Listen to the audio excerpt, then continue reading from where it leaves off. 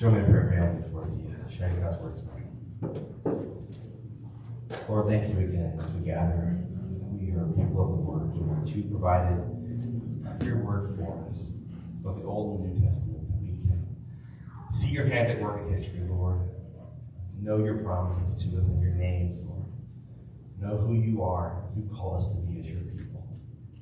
Thank you, Lord, for Pastor Mike today as he comes to share with us what you laid upon his heart from the book of Mark. Lord, I pray for every person here, Lord, that the worries of the weak and the concerns of things around them, Lord, will fall away as they hear your word preached, rightly divided. I pray for every one of us, Lord, that you would speak to us as we know you will. That your word will not come back void as you promised it will not, Lord, and you reclaim those promises, knowing, Lord, that you are powerful and you are good and you are in control. Lord, and we all here are all here by your power and command and foresight. Lord, speak to us all and change us to it. In Jesus' name, amen.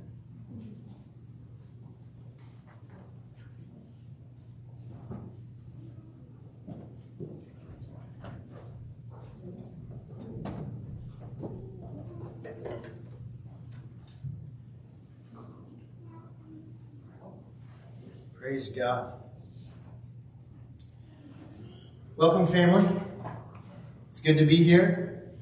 Glad to be joined with you today in worship and in the opening of God's Word to sit under the hearing and teaching of it. Amen. Would you grab your Bibles today, turn and open them to Mark chapter 9. We'll be in verses 14 through 29 today. In a very interesting circumstance between Jesus and the scribes, his disciples, a very distraught father, and a young boy, a young man who is severely oppressed by Satan. And may God bless us today through his word. Amen. Stand, if you would, with me. We're going to read these verses out loud together. Verses 14 through 29. At the end of that reading, I will say that this is the word of the Lord. I invite you to respond by saying thanks be to God. Let's begin. And when they had come to the disciples, they saw a great crowd around them, and scribes arguing with them. And immediately all the crowd, when they saw him, were greatly amazed, and ran up to him and greeted him. And he asked them, "What are you arguing about with them?" And someone from the crowd answered him, "Teacher, I brought you my son to you, for he has a spirit that makes him mute. And whenever it seizes him, it throws him down, and he foams and grinds his teeth and becomes rigid. So I asked your disciples to cast it out, and they were not able." And he answered them, "O faithless generation, how long am I to be with you? How long am I to bear with you? Bring him to me." And they brought the boy to him. And when the spirit saw him, immediately it convulsed the boy, and he fell on the ground and rolled about, foaming at the mouth. And Jesus asked his father, "How long has this been happening to him?" And he said, "From childhood. And it has often cast him into fire and into water to destroy him. But if you can do anything, have compassion on us and help us." And Jesus said to him, "If you can, all things are possible for one who believes." Immediately the father of the child cried out and said, "I believe, help my unbelief." And when Jesus saw that a crowd came running together, he rebuked the unclean spirit, saying to it, "You mute and deaf spirit, I command you, come out of him, and never enter him again." And after crying out and convulsing him terribly, it came out, and the boy was like a corpse, so that most of them said, "He is dead." But Jesus took him by the hand and lifted him up, and he arose. And when he had entered the house, his disciples asked him privately, "Why could we not cast it out?" And he said to them, "This kind cannot be driven out by anything but prayer." This is the word of the Lord. Thanks be to God. Amen.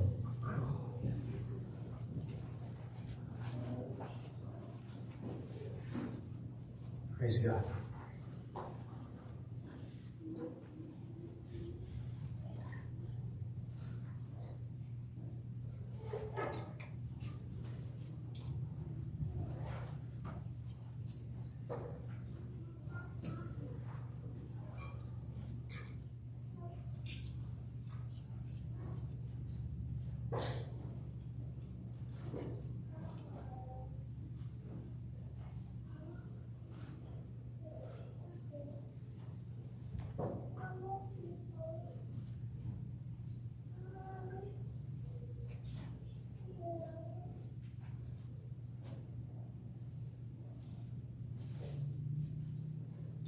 I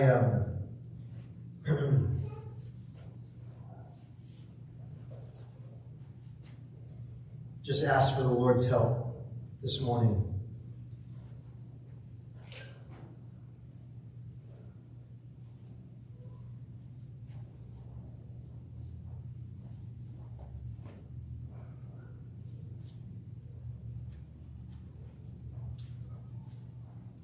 Trust that He is able. Amen? That's exactly where we're at today. Today we are in our 24th week in the Gospel according to Mark. We are just past the halfway point in this Gospel. Here in chapter 9, verses 14 through 29. And we come to this passage about Jesus and His disciples, the scribes. We know that there's already been this kind of tension that has been building between them. The scribes, of course, continually coming. Remember, these guys, likely still the same guys. They are making their rounds from Jerusalem, seeking Jesus out wherever He may be found, trying to catch Him out, trying to find something. And we've already seen that they are not beyond picking on Jesus' disciples. Already we saw them kind of come against them when they were starting to mess with the grain they were eating without washing their hands. And they come to Jesus and say, why, you're disciples. And they're picking on the disciples. And now Jesus had removed Himself for a short period of time with Peter, James, and John. They went out on the mountain to pray there on what is now known as the Mount of Transfiguration, because it was there that the veil was, as it were, removed, and the glory of our Christ was made evident to Peter and to James and to John. So much so that there was a metamorphosis of Jesus' external observable character. He did not become a different person, but rather who He was made evident and clear by this transfiguration. Not only that, but Peter, James, and John witness as Moses and Elijah are there on the mountain with Him. Were they ghosts? No, they were not.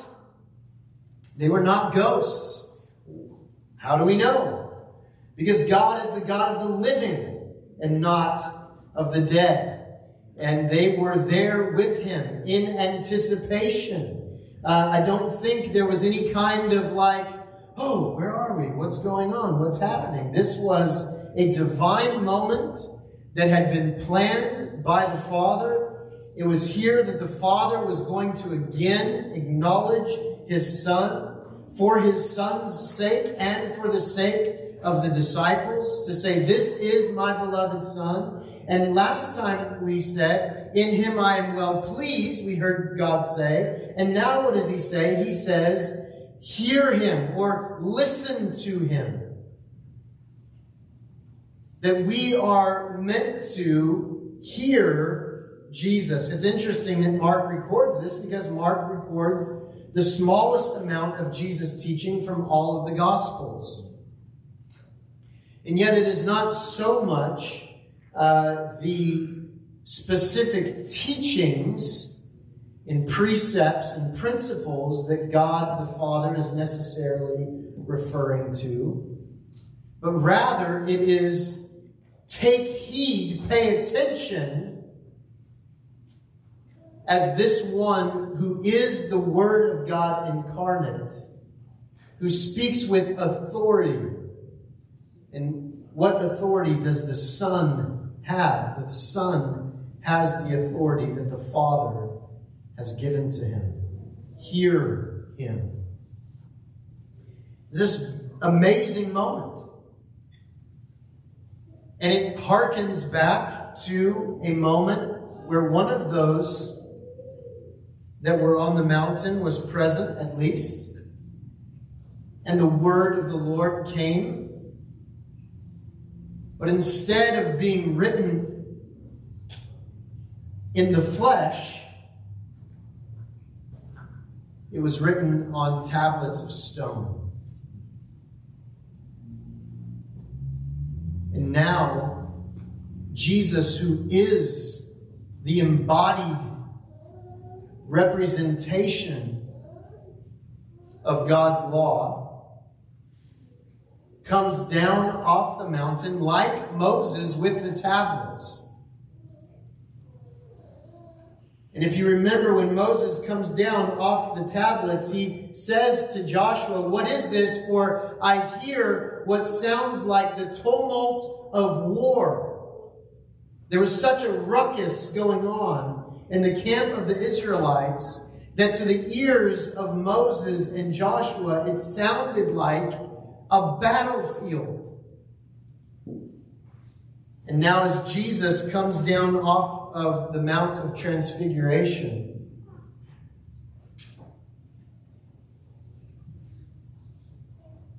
there's another tumult going on. I don't think it's an accident that these two events, at least in motif, kind of reflect one another. And Jesus comes down off the mountain. There's this tumult, and there is an argument between the disciples and the scribes. Look at what it says. It says, "And when they came to the disciples," so Jesus and Peter, James, and John are coming down off the mountain to join back up with the 9 remaining disciples. And they saw a great crowd around them and scribes arguing with them. And immediately all the crowd, when they saw him, were greatly amazed and ran up to him and greeted him. And he asked them, "What are you arguing about with them?" I struggled with that part of the text, especially this idea of them being amazed. I wondered, was there an afterglow in Jesus' personage that they were amazed by? But the more I looked at this, the more it felt like some naughty little children who've been caught out. Here they are, they're arguing with the disciples. What are they arguing about? Well, obviously, the argument has something to do with the events that have transpired. And what do we find out has transpired? This man has brought his son with an unclean spirit. And what does he say? He says, Jesus, I brought him. Teacher, I brought my son to you. We know also from his testimony, because Jesus specifically asked him, how long has this been going on? My son had a sore ear this morning, and so I had to ask him, when did that start? Are you telling me that because you just woke up this morning and the prospect of going to church has you looking and searching for any kind of ailment that might get you out of it, and suddenly, I feel the faint, dull ache in my ear? And he said, no, Dad, it started last night. It's been hurting for a while. In other words, Dad, I've been enduring this for a while. Please help me, right? Jesus asks this man how long this has been taking place. And the man answers him. What does he say? Since he was young. The emphasis in the Greek is a very young child. This has been happening. And so there's this idea that even though this is still a boy under his home, under his roof, it seems that some years have passed, at least, as his son has been afflicted in this way. It's not difficult to look at the list of symptoms that he reads off. and say, well, we recognize that as something that we might call grand mal seizures. Certainly this young man was having an epileptic fit with regular occurrence. And yet, it was not merely that this young man had epilepsy and Jesus healed him of epilepsy. There seems to be that no matter what the external manifestation that was going on, there was a dark and sinister, evil undercurrent to this situation. That the father was able to identify that this was not a mere sickness or disease, but rather it was in fact the oppression of the enemy. That his son didn't just have epilepsy, but his son was possessed by an evil spirit. Not only that, whenever it would seize him, it says that it throws him down, he foams and grinds his teeth and becomes rigid. Not only that, but it had often cast him into the fire, verse 22, and into water to destroy him. The word waters there in the Greek seem to possibly indicate wells. That whenever this kid got around anything that could possibly utterly destroy him, it would take the opportunity to try and do that. Imagine being the parent of this child. Imagine how often you tried to put off those doubts that there was some deeper, darker, sinister thing going on. How often he must have prayed for his child. How often he must have said, no, surely it couldn't be that. It couldn't be that. It's just a coincidence. It's just a coincidence that every time he gets around fire, this thing grabs a hold of him and tries to throw him in the fire. It's just a coincidence that every time we go past the well of my father's, it tries to throw him inside and drown him. It's just a coincidence, but how many times does it have to happen before the father begins to say, this can't merely be a coincidence? What other evidence might there have been for him that this was in fact a deeper and darker, sinister activity? I have had cause to interact with those who, from a young age, a mother or an aunt or a grandmother, usually specifically, had sought to put hexes upon their children or grandchildren, anointing them, as it were, from a very young age to walk in their footsteps in witchcraft and sorcery. And those children, even as they grew up into adults, from a time of a young child into their adulthood, were tormented by demonic forces that had been set upon them by those that were meant to protect them, care for them.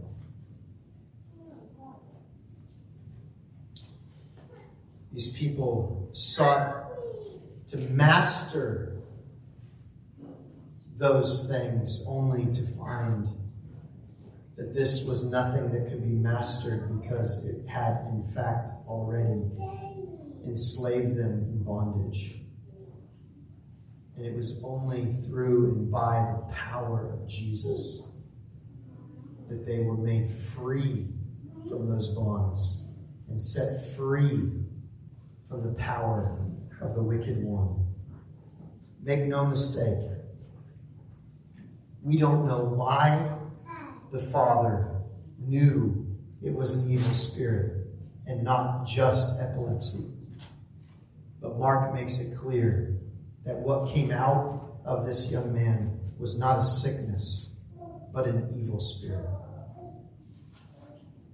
And so here we find the witness of this father that he had brought his son to Jesus. Now we know from the rest of the witness of Scripture that Jesus was not the only one in that day that was doing exorcisms. In fact, it was quite a regular occurrence for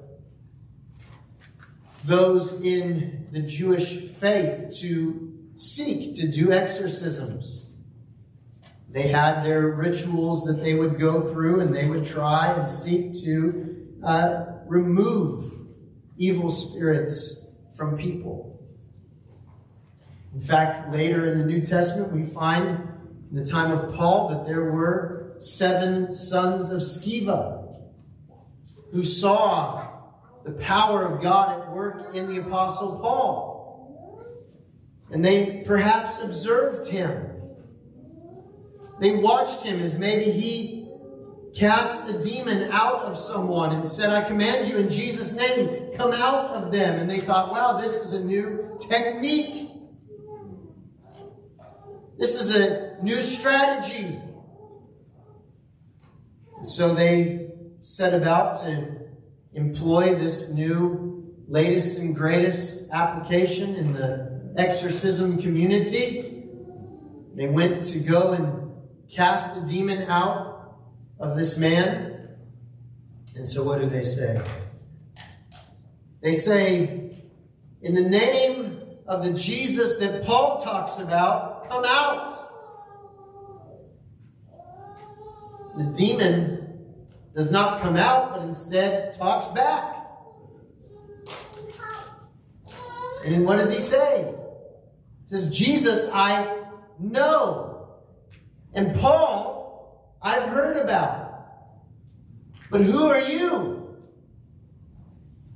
And what does Scripture say? It says that demon-possessed man beat up.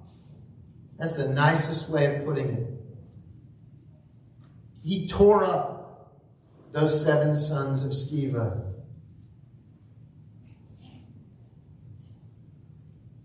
Was it not the power of God that Paul was using? Yes, but it wasn't magic words. Telling a demon to come out in Jesus' name is not an incantation.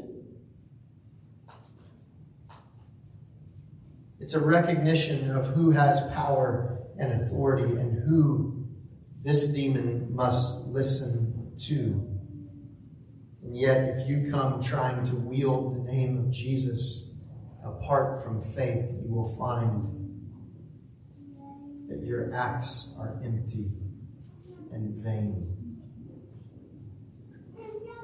And here we find the disciples. They were the closest ones to Jesus, and yet what happened? They could not cast this demon out. Was this surprising? It's a little surprising. Why is it surprising? It's surprising because we've already seen how that Jesus sent out the disciples in pairs, and everywhere that they went, they proclaimed the good news of the coming of the kingdom of God, and did what? They did many miracles. They healed people and cast out demons. You can imagine when this man came seeking Jesus. Excuse me, do you know where Jesus is? I'm trying to find Jesus. I've gone to every exorcist in the area, and no one has been able to help me. My son is being tormented day after day after day.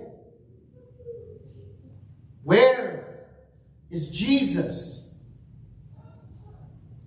But no one thought to take him up on the mountain. They knew where Jesus was. He wasn't that far away. But instead of seeking Jesus out, what did they do? They're like, oh, hey, brother, listen to this. Not that long ago, Jesus, we know Jesus, we know Jesus. And he sent us out in pairs. And guess what? It's your lucky day. There are 9 of us here today. So why don't you bring your son over this way, and we'll cast that demon out.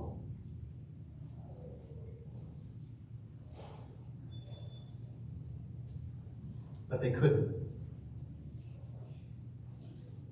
They couldn't. Seeing what this demon, how this demon responded when Jesus finally showed up. We have no idea what happened and transpired when they tried to cast this demon out.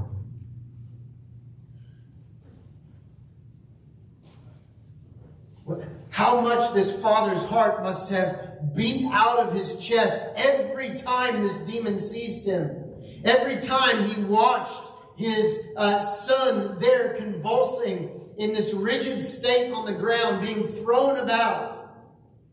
If you've never witnessed a grand mal seizure, it doesn't even have to be demonic activity. That is one of the scariest things to witness. We had this man in our church when I was young. He was over 7 feet tall. He weighed over 400 pounds. He was a giant of a man.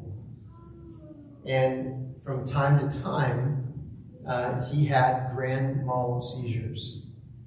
We met in an old church building with old timber that built this building. And this man one day after one of our services had a grand mal seizure in the foyer. And he was face down on the ground, banging his head into the floor. And he left a dent in the floor. And nobody, 7 feet, 400 pounds, like nobody could control him. Grown men were trying to grab him and restrain him, and they were being flung about. It was scary. Imagine if that was your child. How many times did he bite his tongue? There's blood everywhere. How many times was his body must have just been beat up? And as a father, every time that happens, you wonder, is this the last time? And here he comes seeking Jesus, and the disciples, with bravado, it seems, perhaps, try to cast out this demon and are unable to. And who knows what transpired in the meantime. We know that at least enough happened that a crowd gathered around it. And that there was a sort of tumult that was going on. And now as Jesus enters the scene, it's not just the disciples and this man and this crowd, but the scribes have come along. And what blasphemous things are they saying about the power of God now? And Jesus comes along and he asks them what they are arguing with them about. Verse 17 is interesting, isn't it? And someone from the crowd answered him. Which means what? Who is it? It's the father that brought his son. Which means that there has been such a tumult, there's so much activity that's going on, that the one who this whole thing centered around has been swallowed up by the crowd. He's been pushed back, perhaps even separated from his son. We don't even know. But as Jesus arrives on the scene, he's been relegated to the back. And again, this amazement with the crowd. They are amazed. I was able to find out that the word here that's used as something that sounds like from Mark Twain, the archaic definition. They were sore amazed. Some of you imagine Tom Sawyer or Huck Finn saying when they got caught. And that's what it seems has happened here. Jesus comes on the scene. This argument is happening. There's chaos that's going on. And suddenly Jesus is there. And they were so engaged in what was happening, they didn't even notice him show up. And he's like, hey, guys, what is going on? Oh, Jesus is here. Oh. And now what does it become? It becomes a race. Because you want to be the first one to say what's going on. And yet he has a question. What are you arguing about with them, with the scribes? And suddenly everyone's mouths are stopped. They don't know what to say. They might not even know. What are we arguing? All we know is that God brought his son, and here we were, and we were going to cast out. We couldn't cast out. Everything went chaotic. But then the Father speaks up again. Someone from the crowd answered him. He's been pushed back and swallowed up by the crowd. He says, "Teacher, I brought my son to you, for he has a spirit that makes him mute." Not only has the spirit tormented his body, but now his son can't even talk to him. Can't even tell him what's happening, what's going on. And he tells Jesus, "So I asked your disciples to cast it out, and they were not able."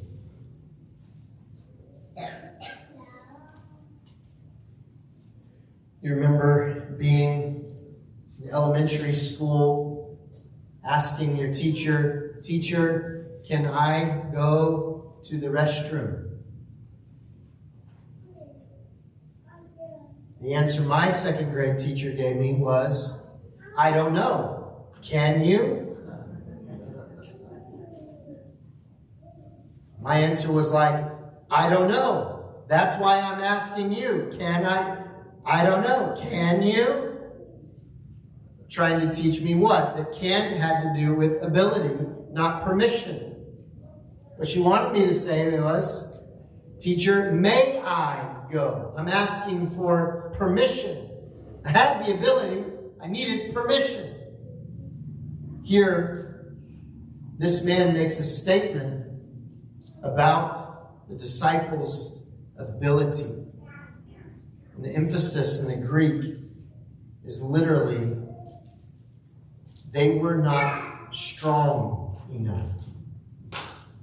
They were not strong enough. They couldn't. They have a big "can't" label on them. They can't do it. They couldn't do it, Jesus.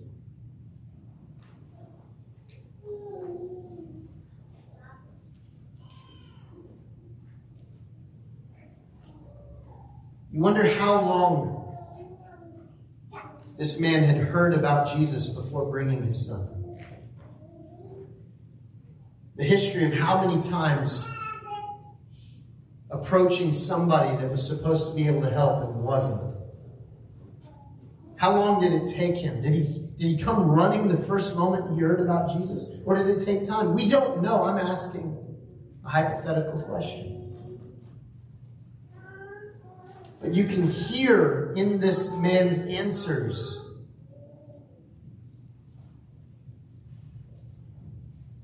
a wavering, an unsettledness. Because what begins with "they were not able" ends up in a question to Jesus about his ability. If you can, if you are able. In other words, if you are strong enough. But before we get there, we have to deal with Jesus' words. After the man said, "So I asked your disciples to cast it out, and they were not able," he answered them, verse 19. "O faithless generation, how long am I to be with you? How long am I to bear with you? Bring him to me." Jesus' words here reflect the words of the prophets in the Old Testament. I want to read one little bit to you from Jeremiah chapter 5.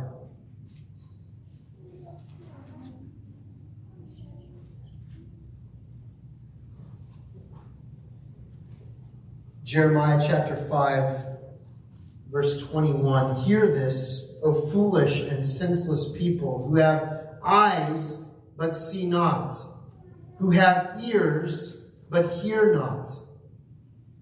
Is that a theme we've heard in Mark so far? Yes, over and over again. To the point of Jesus saying what? "Let him who has ears hear." Right? He says, "Do you not fear me, declares the Lord? Do you not tremble before me? I place the sand as the boundary for the sea, a perpetual barrier that it cannot pass. Though the waves toss, they cannot prevail. Though they roar, they cannot pass over it. But this people has a stubborn and rebellious heart." Verse 23, "They have turned aside and gone away.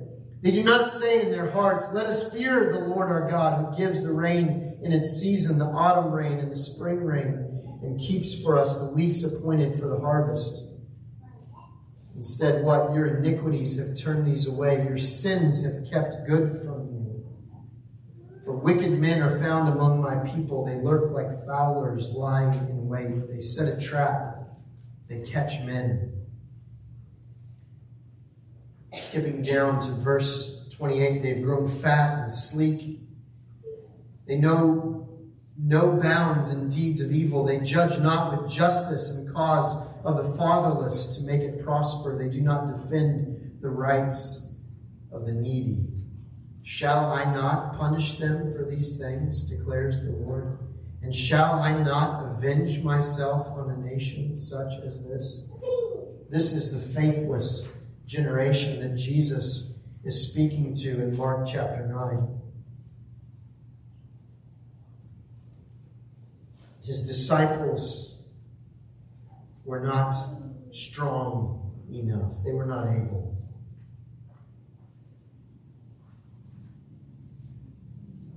Jesus says, "Bring him to me." And they brought the boy to him. And again, look at this. This is the kind of thing. It's not coincidence. It's not like, oh, he was going to convulse at this time on this day, no matter what happened. No, this was a wicked and evil, rebellious response to the King of all the universe. As they brought the boy to Jesus, what happens? The boy is convulsed by the Spirit. He fell to the ground, rolled about, foaming at the mouth. Jesus asked his father, it seems almost like too calm for the situation. How long has this been happening to him? He says, from childhood. Letting us understand that this has been going on for years. This is not just a minor inconvenience. This has been an ongoing trial and tribulation as the oppression of the enemy has hit so close to take up residence in this father's home. He says, and it has often cast him into the fire and into water to destroy him. But if you can do anything, have compassion on us and help us. We've talked about this so many times. There are at least 3 things that are required in order for us to receive help. You need someone with the authority and the ability, but also the right amount of affection to find help in time of need. Someone can have great affection for you, but not be able to do anything. That was the disciples. This man had come, they found him, Jesus wasn't there, but they had affection for him, they wanted to help, it seems, they tried, but what happened? They were not able. Weren't strong enough, the Father says, at least in his estimation. In other words, that whatever power the disciples claimed to have, it seemed that the power that was possessing his son was stronger.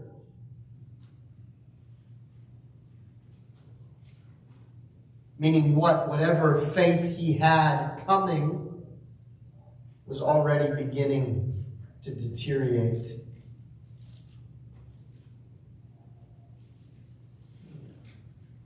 Now Jesus has arrived, the one that he came to see originally, and he says, if you can, meaning what? If you have the ability, but what else? Have compassion on us. But even if Jesus had affection for this man and his son, and even if he had ability, if his authority was not greater than the spirit that was in that boy, we would still be at an impasse. Jesus said to him, "If you can,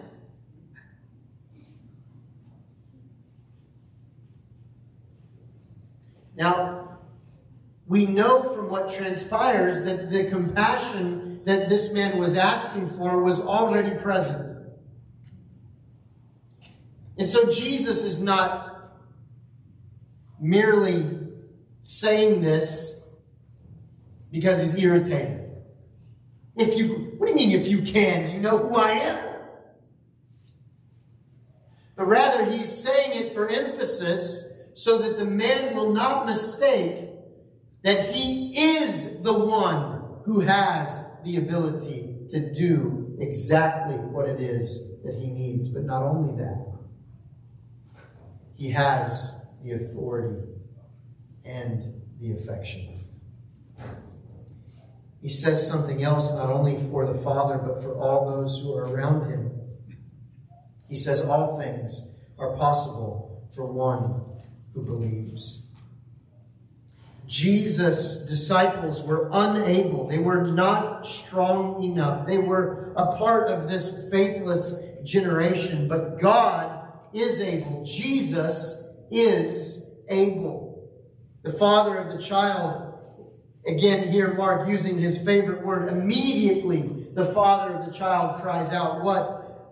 I believe. Help my unbelief. In other words, he's saying what?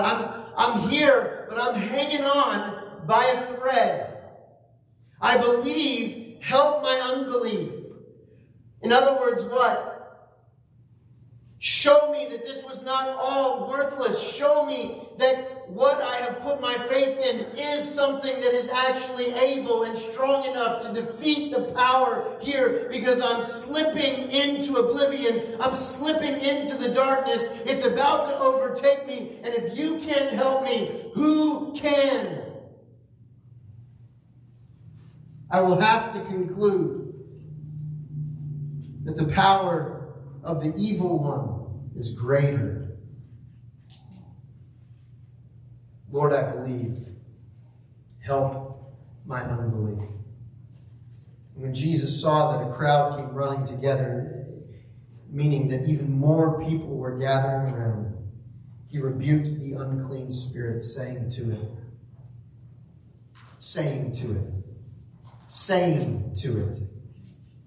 this is my beloved Son. Hear him.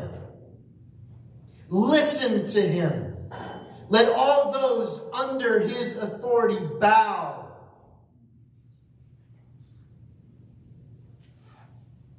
And Jesus doesn't have to do a dance or sing a song or do a little incantation. He doesn't have to conjure anything up. He speaks as he who has authority, and he says to the spirit, you deaf and mute spirit,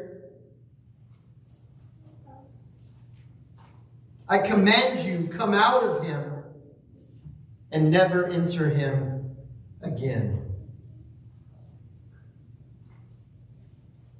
And like all those that Jesus healed with unclean spirits before that, like the fever that left Peter's mother-in-law, like the leprosy that left those unclean bodies when Jesus touched them, like the death that left Jairus' daughter when he said to her, Talitha, wake up.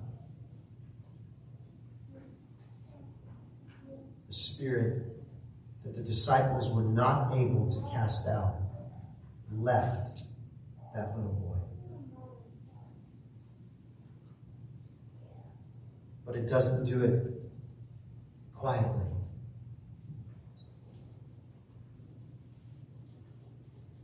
After crying out and convulsing him terribly, it came out, and the boy was like a corpse, so that most of them said, "He is dead." And do you know that Mark never tells us that he's not?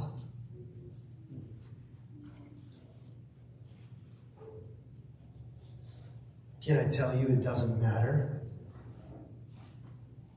Because he who is the resurrection and the life took him by the hand, verse 27, and lifted him up, and he arose.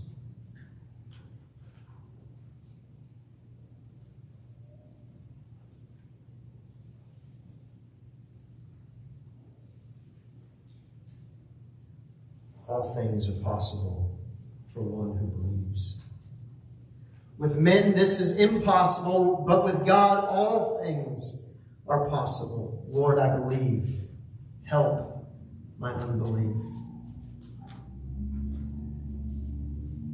Where the disciples were not able, Jesus is able. I say he is able, not he was able. Why? Because he is alive. We are here today to worship a living and risen Christ who is still able.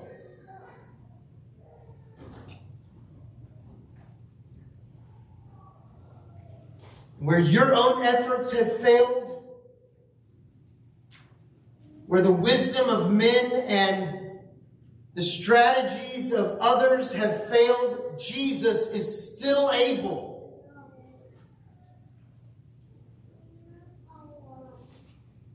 To reach into your life and into mine. To minister to us exactly at our point of need. To do what no one else can do. To do what time has not been able to do. To heal those things that need to be healed. To make whole those things that need to be made whole. And it does not matter how much time has passed.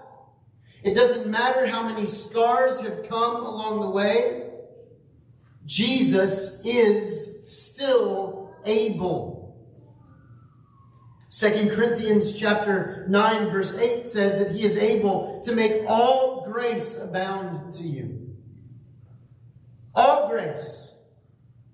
Meaning that there is grace for every part of your life, and there is not one part of your life that somehow happens upon the circumstances of the timeline of your life that catches Jesus off guard. He is not going to be like the disciples who were caught off guard when Jesus came down the mountain and be sore amazed at what is happening in your life and finally have found that one thing that he is not able to do. He is able to make all grace abound to you. Not trickle, not drip, abound. To wash over you for every area of your life. Romans 14 verse 4 says that he is able to make you stand. Those times of life where it feels like you are going to have your feet swept out from under you. Because while things will never catch Jesus by surprise, they do catch us by surprise. And it can happen in an instant, in a moment. All it takes is a phone call, a text message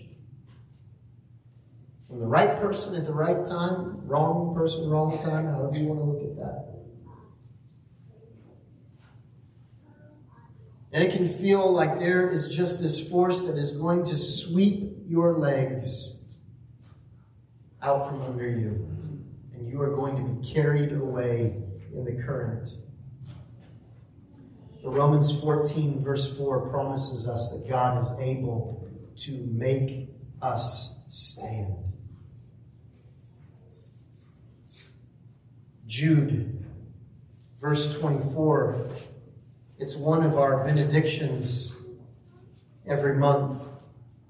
You may have noticed that our benedictions change each week. One of our benedictions comes from Jude.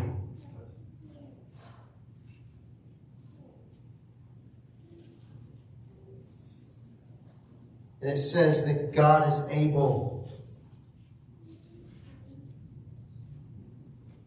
not only to make you stand, but to keep you from falling.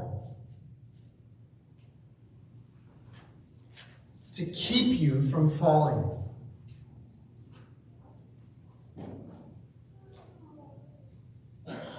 Hebrews 7 verse 25 says that He is able to save you to the uttermost. Lord, I believe. Help my unbelief. God, there's still these areas in my life and I believe in you, but I'm still wrestling with doubt here. And His promise is I am able to save you to the uttermost. That when we get to the end of this journey, there will not be anything left out that He was not able to redeem. He is able to save you to the uttermost. And then, as if to encapsulate them all, Ephesians chapter 3, verse 20, in Paul's very, very upwardly theological prayer, he ends with this doxology. Now to Him who is able to do exceedingly, abundantly, beyond all that we could ever ask, think, or imagine, to Him be glory in the church and forevermore. He is able to do exceedingly, abundantly more. The disciples were unable, but Jesus is able. He is the maker of heaven and earth.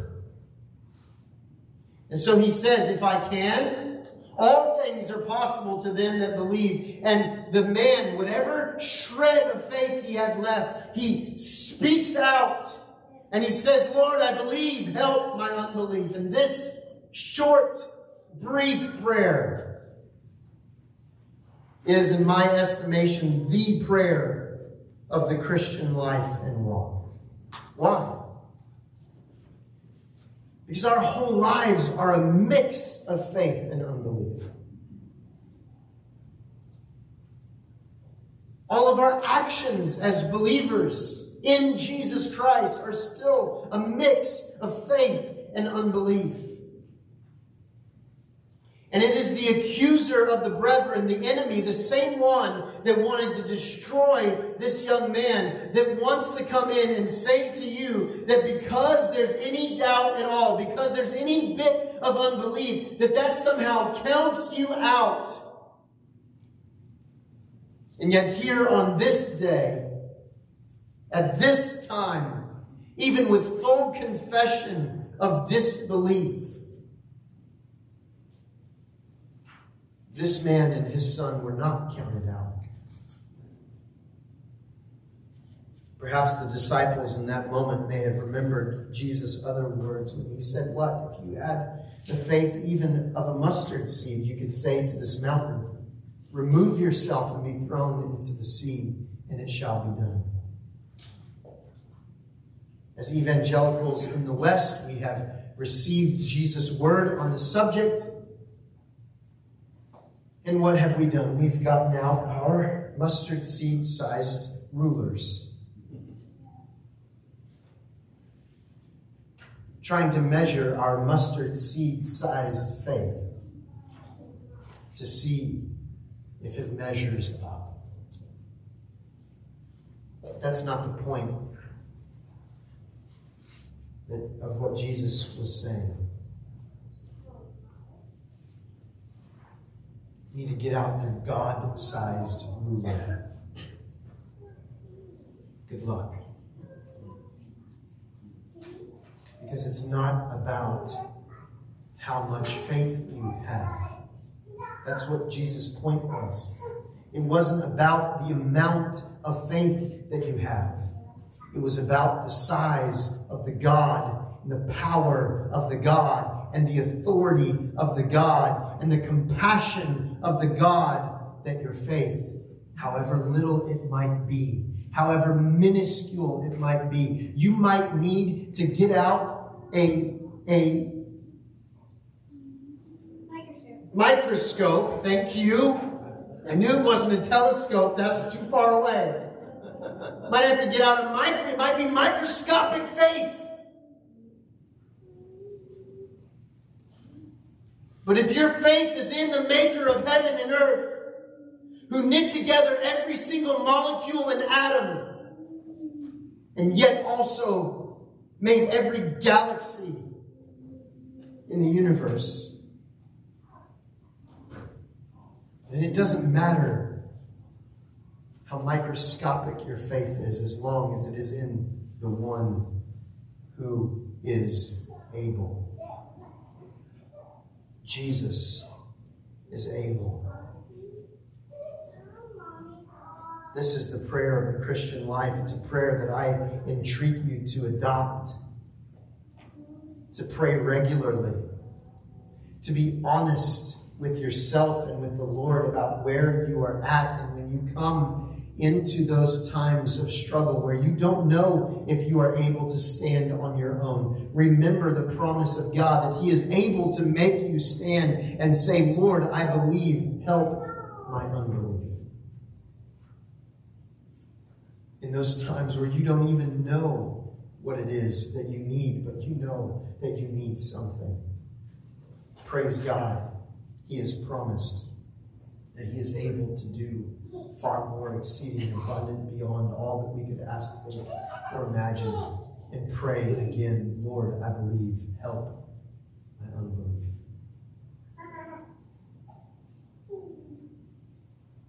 We are always mixed with faith and unbelief. If we had no unbelief, we would not sin. We sin because we persist in unbelief. How do I know? Because I know that I sin when I believe that I will be happier doing or not doing what God has told me otherwise to do or not do. And you do the same.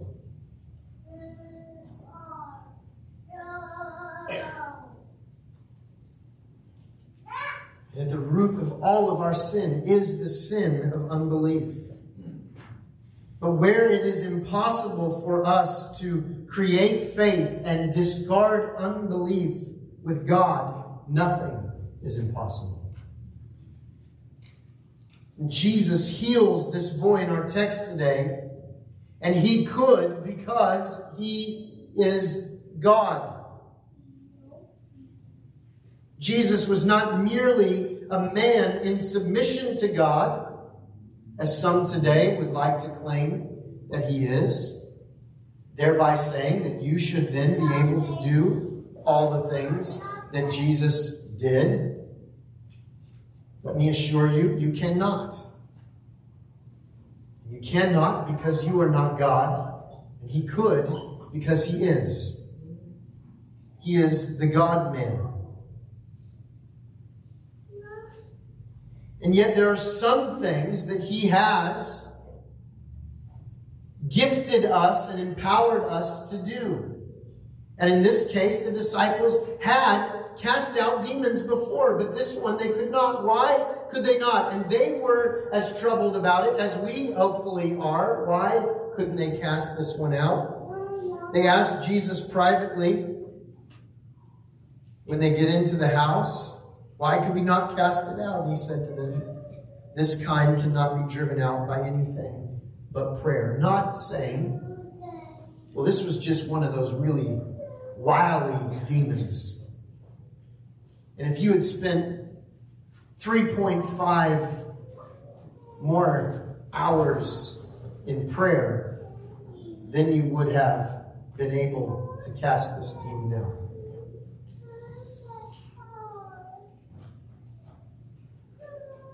Rather, He's saying, demons do not come out except by prayer, which means what? Except through communion with God. Except through connection by the Spirit of God to God. Except by and through His power. Why? Because when the disciples went out into the countryside and demons came out at their word, who who was it that was casting the demons out? It was not the disciples. It was God. It was God's power. It was the power of God that was driving the evil spirits out of his people.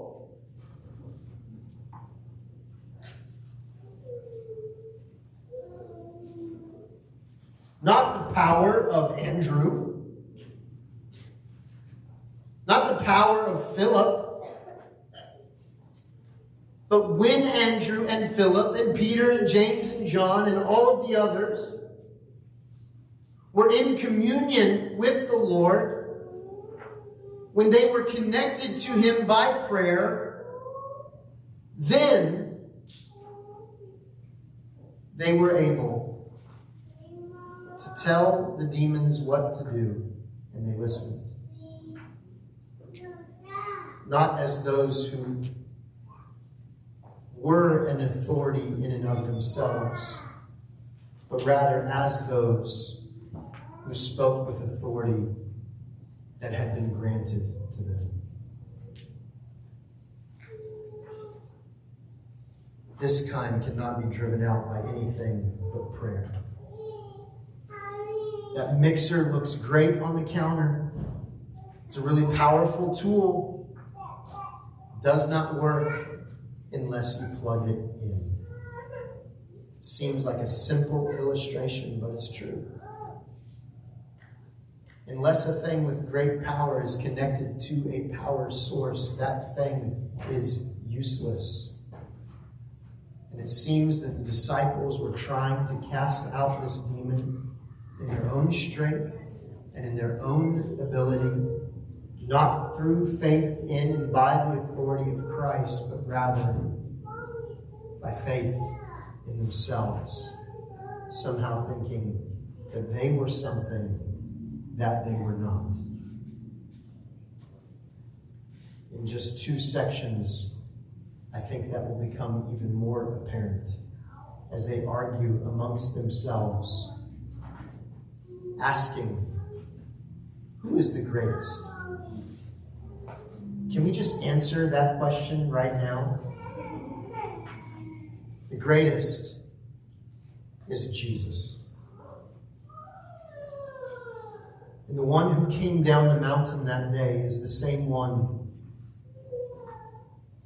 who created the world, who parted the Red Sea, who brought water in a dry land and manna from heaven. It's the same one who delivered his people over and over and over again. Jesus came in with a track record, and his track record was flawless. And he is the one who promised his people deliverance. And as Hebrews chapter 10, verse 23 tells us, he who promised is faithful. Jesus is able, and Jesus is faithful. What we need is faith in the one who is able and faithful.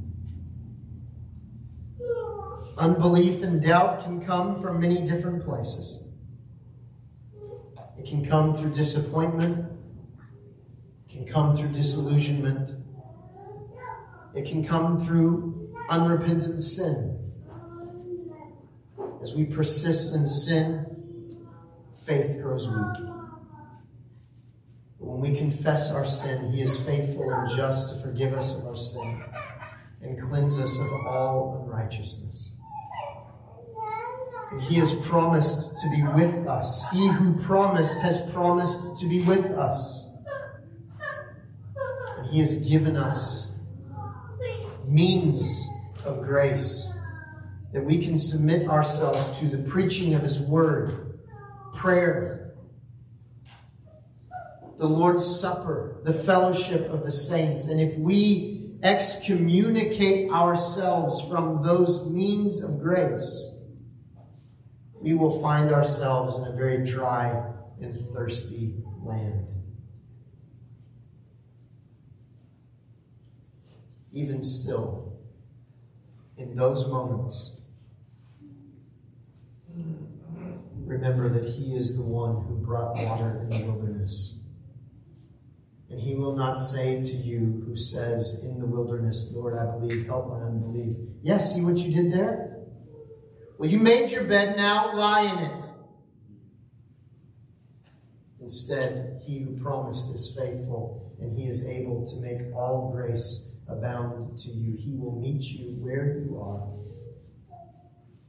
He will. He does. So let us come to the one who has promised that He would in no wise cast out anyone who comes to Him. And let us find the grace that we need. Let us find the God who is able. Let us find the one who is faithful. Even when we are faithless, Scripture tells us He remains faithful. And lift up a very simple prayer to Him. A prayer that sometimes is all you can say. Lord, I believe. Help my unbelief. And find the God who is able. Amen? Would you stand with me as we pray today? Father, we thank you and praise you for your word. May your Spirit do now what no man can do, and not let this word return void. God, there are many of us who struggle with doubt and unbelief. Let me rephrase, God, all of us struggle with doubt and unbelief. There is not a day that goes by that is not mixed for us in faith and unbelief. So, Lord, together as a congregation today, even as we come to the table, we may be plagued with doubt. Yet, God, may you, by your Spirit, cause us to rise up in faith and say, Lord, I believe. Help thou my unbelief. May we find that you are waiting for us all. In Jesus' name, amen. God bless you as we move into a time of communion.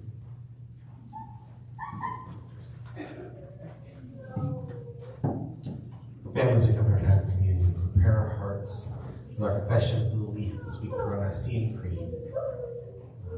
It's available to hand out, of course, so often again.